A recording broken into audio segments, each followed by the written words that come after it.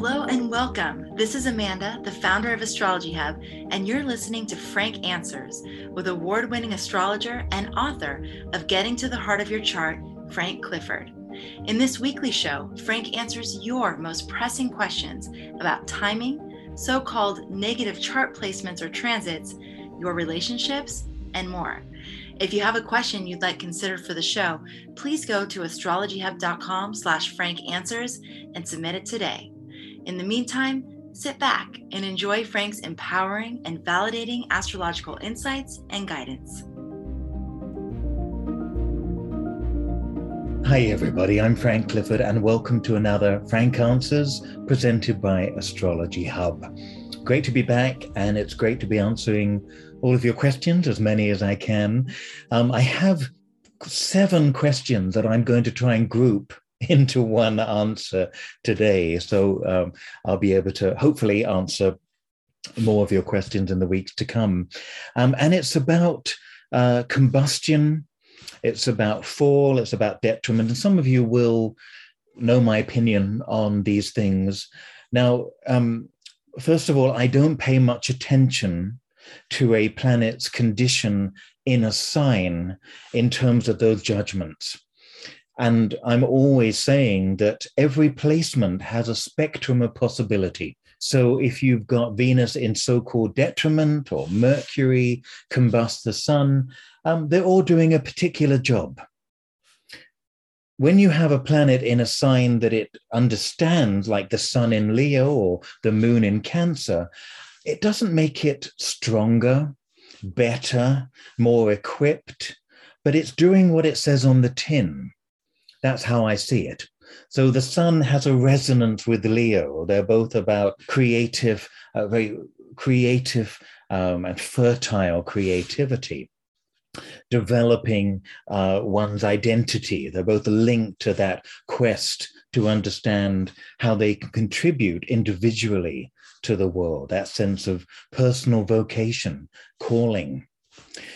The moon has a link to Cancer. They're both linked to caring and understanding the process of bringing people together, the process of the importance of family, the importance of the past. So when you have a planet in a sign that resonates, what we call maybe rulership, or it's in a house that it's related to in some way, like Mars is related to the first house and the 8th house.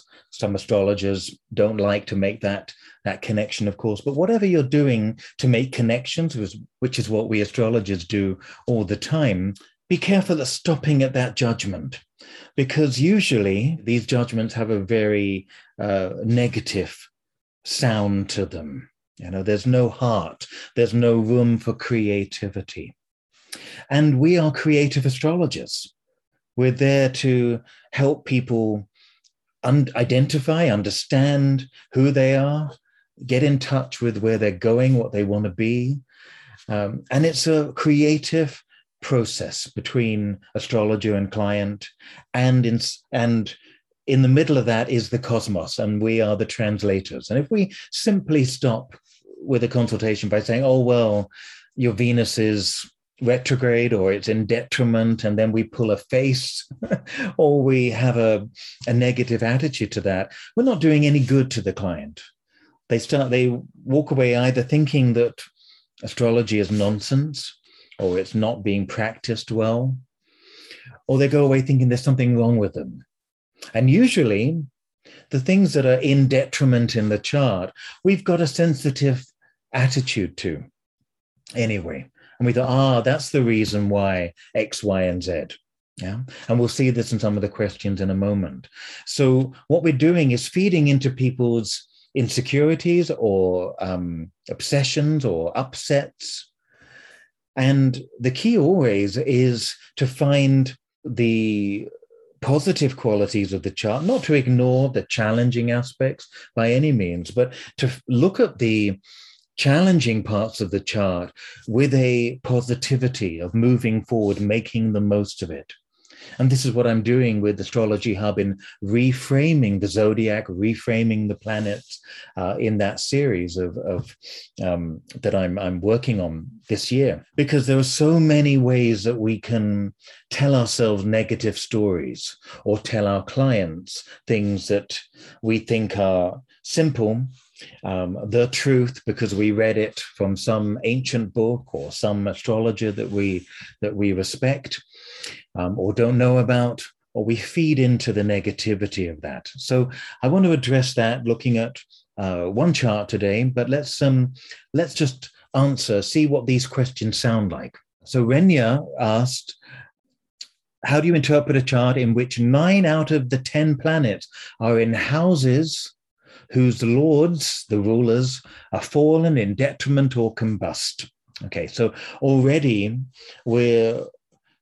the framework, the language, the vocabulary there that you've learnt about that is immediately negative. Combust, fallen, detriment, all of that. And you know what? I discard that. And I think, what is this house about? What job can that planet do in that sign or in that house? I was working with a client just yesterday about an aspect in their chart that was a square, and it's the most invigorating part of their chart. It's the most active, productive part of their chart. And they said, but it's a square, and I was told it was difficult. Yes, squares are challenging. Sometimes planets are in detriment, meaning they're in unfamiliar territory. They've got different work to do. The example I always use is Mars in Libra. I would really need a Mars in Libra to help me end a dispute, because Mars in Libra has an objectivity, an ability to stand back and help both sides reach an agreement. Some of the great statespeople of all time, or the people who have worked very decisively in times of war, had Mars in Libra, for instance. And that's what you need. You don't need a hot-headed Mars when things need to be resolved. I always joke, if you want to start a war, we get a Mars in Aries to throw the first punch. If you want to end it where everything is devastated in the middle of the night and nobody knows who's done it, and the enemy has just been destroyed and nobody understands who, get a Mars in Scorpio to go in and sort that out. But we need a Mars in Libra, which is said to be in a difficult or weak placement. Don't believe any of that. We need a Mars in Libra when it comes to doing activity with Mars that resolves conflict, not starts it. Yeah, this is why Mars in Libra is said to be in a difficult position, because Mars is gung-ho, jumps straight into things.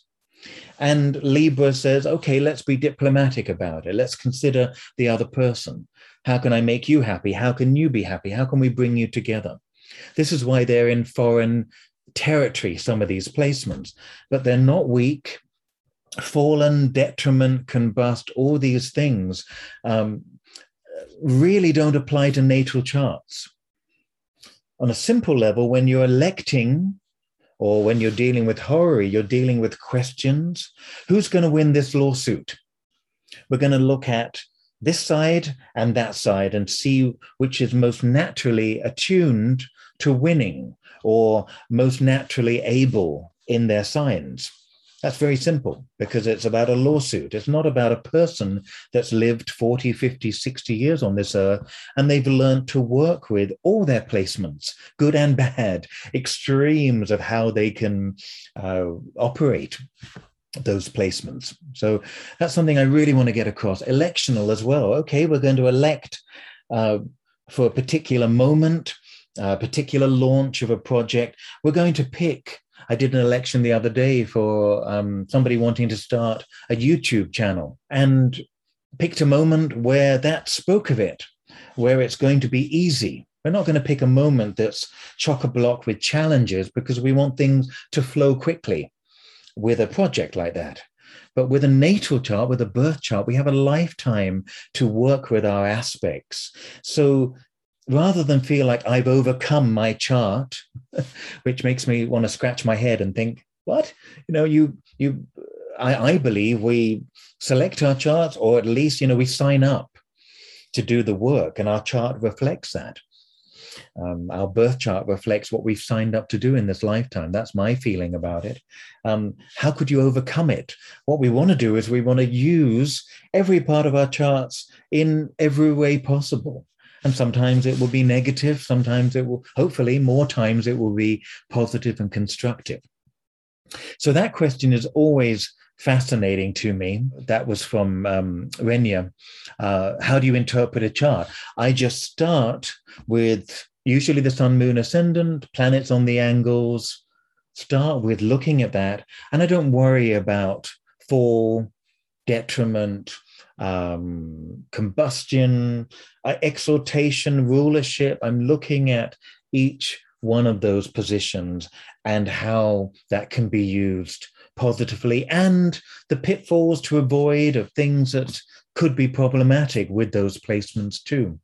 And I'm in dialogue with the person. You soon get an idea of how that person is using their chart. So you listen out rather than making judgments.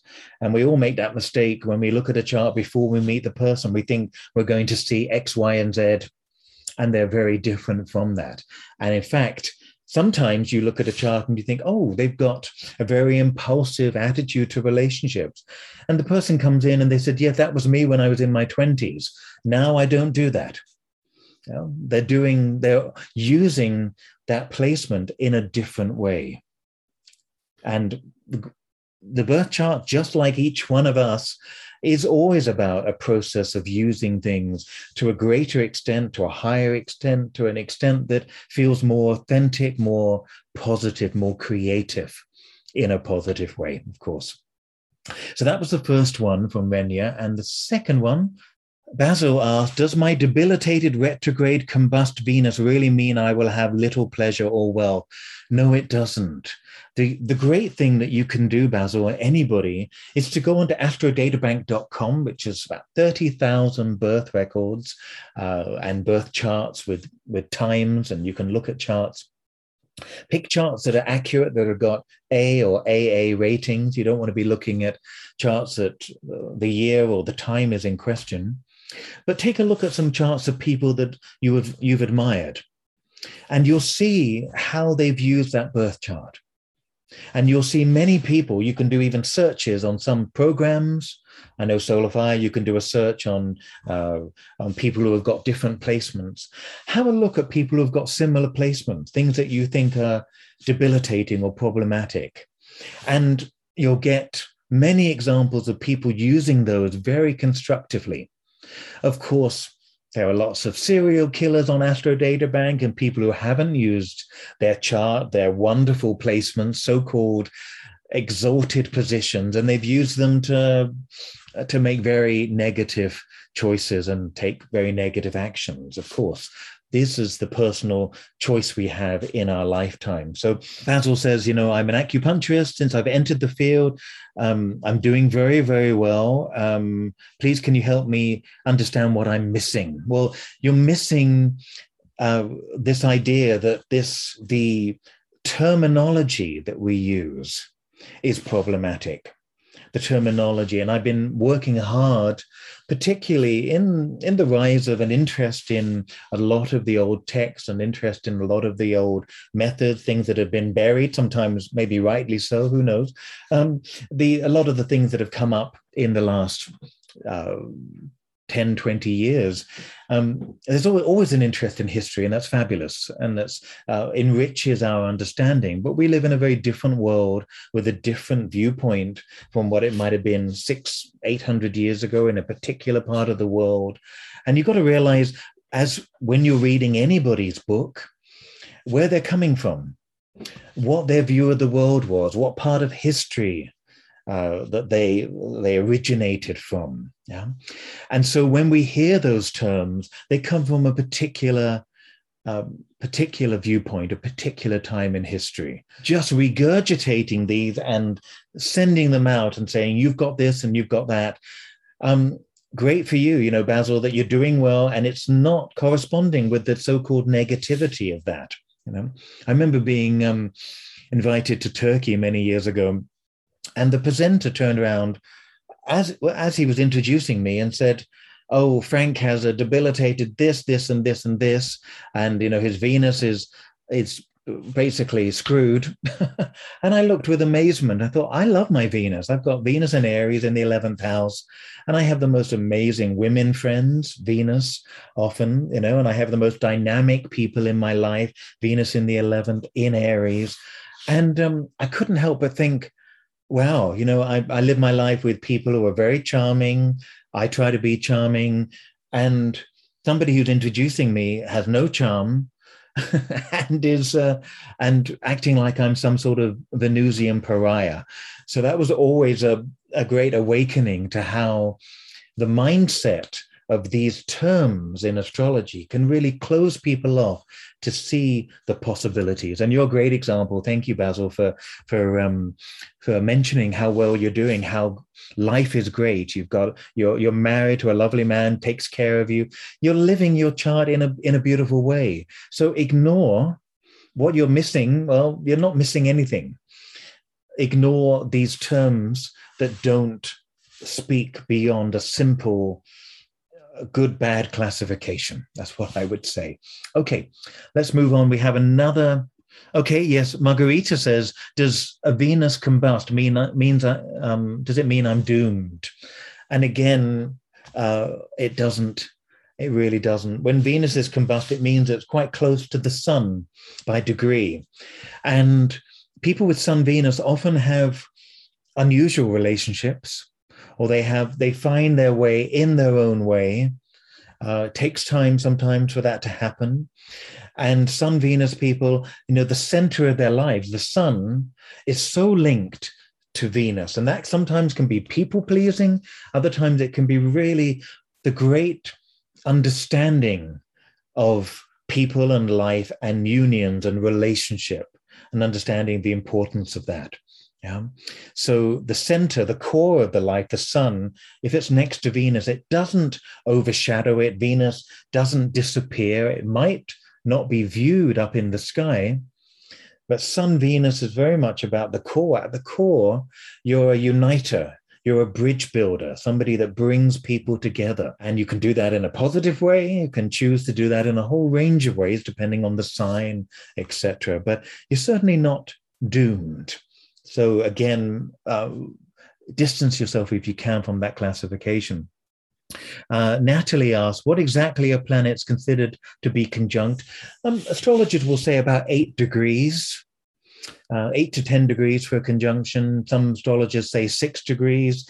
The thing is, have a look. The more charts you study, the more you'll be able to say, okay, I can see that in the person, even if it's 7 degrees. Those of you who know that I do solo art directions will know that even 9 or 10 degrees apart, they come together at that age. If they're 9 degrees apart, they come together around the age of 9, and you'll see that in the person's life early on in their lives anyway. And Natalie says, what do you think about planets being combust with the sun? Well, you know a little bit about what I feel already, rather than just conjunct. Okay, well, combustion is conjunct. It's Cassini, you might be thinking of, where it's at the heart of the sun, where they're very, very, very close. So if they're conjunct within 8 degrees, they're combust. Do you think that the sun diminishes aspects of a planet it conjuncts? No, I don't think. I think, as we'll see in a moment with a chart, when a planet is conjunct the sun, it brings that message to the sun and part of your vocation, your calling. It becomes very much part of what you're here to do. That planet isn't diminished. You have to look on AstroDataBank or anywhere to see how many people with the sun conjunct a planet are incredibly dynamic with that planet. It's part of their life force, part of their energy. It doesn't get hidden. I just don't see that. And ultimately, the true test of astrology is not in what the ancients said. It's in what you see in front of you with the client, or what you view on TV when you're looking at people's charts and watching them being interviewed, etc. Do you think that if a planet is super close to the sun, within a degree, it's actually Cassini, being the planets a kind of mega version of themselves? No, I don't think Cassini particularly enhances that either. So that's my take on that. And finally, let's come back to Ellen. I'm going to share Ellen's chart in a moment. Here we are. My sun is conjunct or combust Pluto in Leo at the midheaven. What does it mean when your sun is combust a powerful, impersonal planet like Pluto, Uranus, or Neptune? Having a sun in Leo is already strong. Well, I don't believe it's strong. It means sun in Leo means it's doing a job it knows. It's doing what it says on the tin. It's an automatic connection and resonance. Okay, not to mention cozying up to Pluto. So let's take a look at Ellen's chart for a moment. I'm just going to share the screen. All right, so this is Ellen's chart. Here we go. And the sun here is up on the midheaven, as we can see, and it's conjunct Pluto, about 4 degrees, 3.5 degrees apart. So Pluto is at 28 and the sun in the midheaven are 24 Leo. And they're both square to Saturn. So Ellen was born at a time in the mid-50s where Saturn was in Scorpio and square to Pluto in Leo. And that's a very powerful signature that I've seen, obviously, a lot in clients over the years and in a lot of people that do some powerful transformative work. So the sun Pluto, well, think about the sun as being the great illuminator and Pluto is the great underworld. The god of the underworld, of the darkness. So in many ways, part of what Ellen's journey, the sun, her calling, her vocation, is to bring to light a lot of the Pluto issues. Yeah? Outer planets, there's a hierarchy. The inner planets talk more about their placements, their sign placements talk more about our personal journey, our characteristics, those sorts of things. The outer planets, the further out you go, they tend to influence when they aspect, when we have planetary combinations. So sun Pluto, it's the sun that is becoming very plutonic. So the journey of the sun, the vocation of that sun in Leo, of shining a light on things, being supremely creative, developing, the journey is to develop one's confidence, to develop one's sense of identity, how it can be powerfully creative in a way.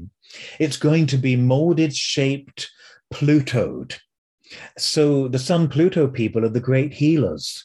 They're the transformers. They go into situations where they deal with powerful dynamics, political dynamics between people.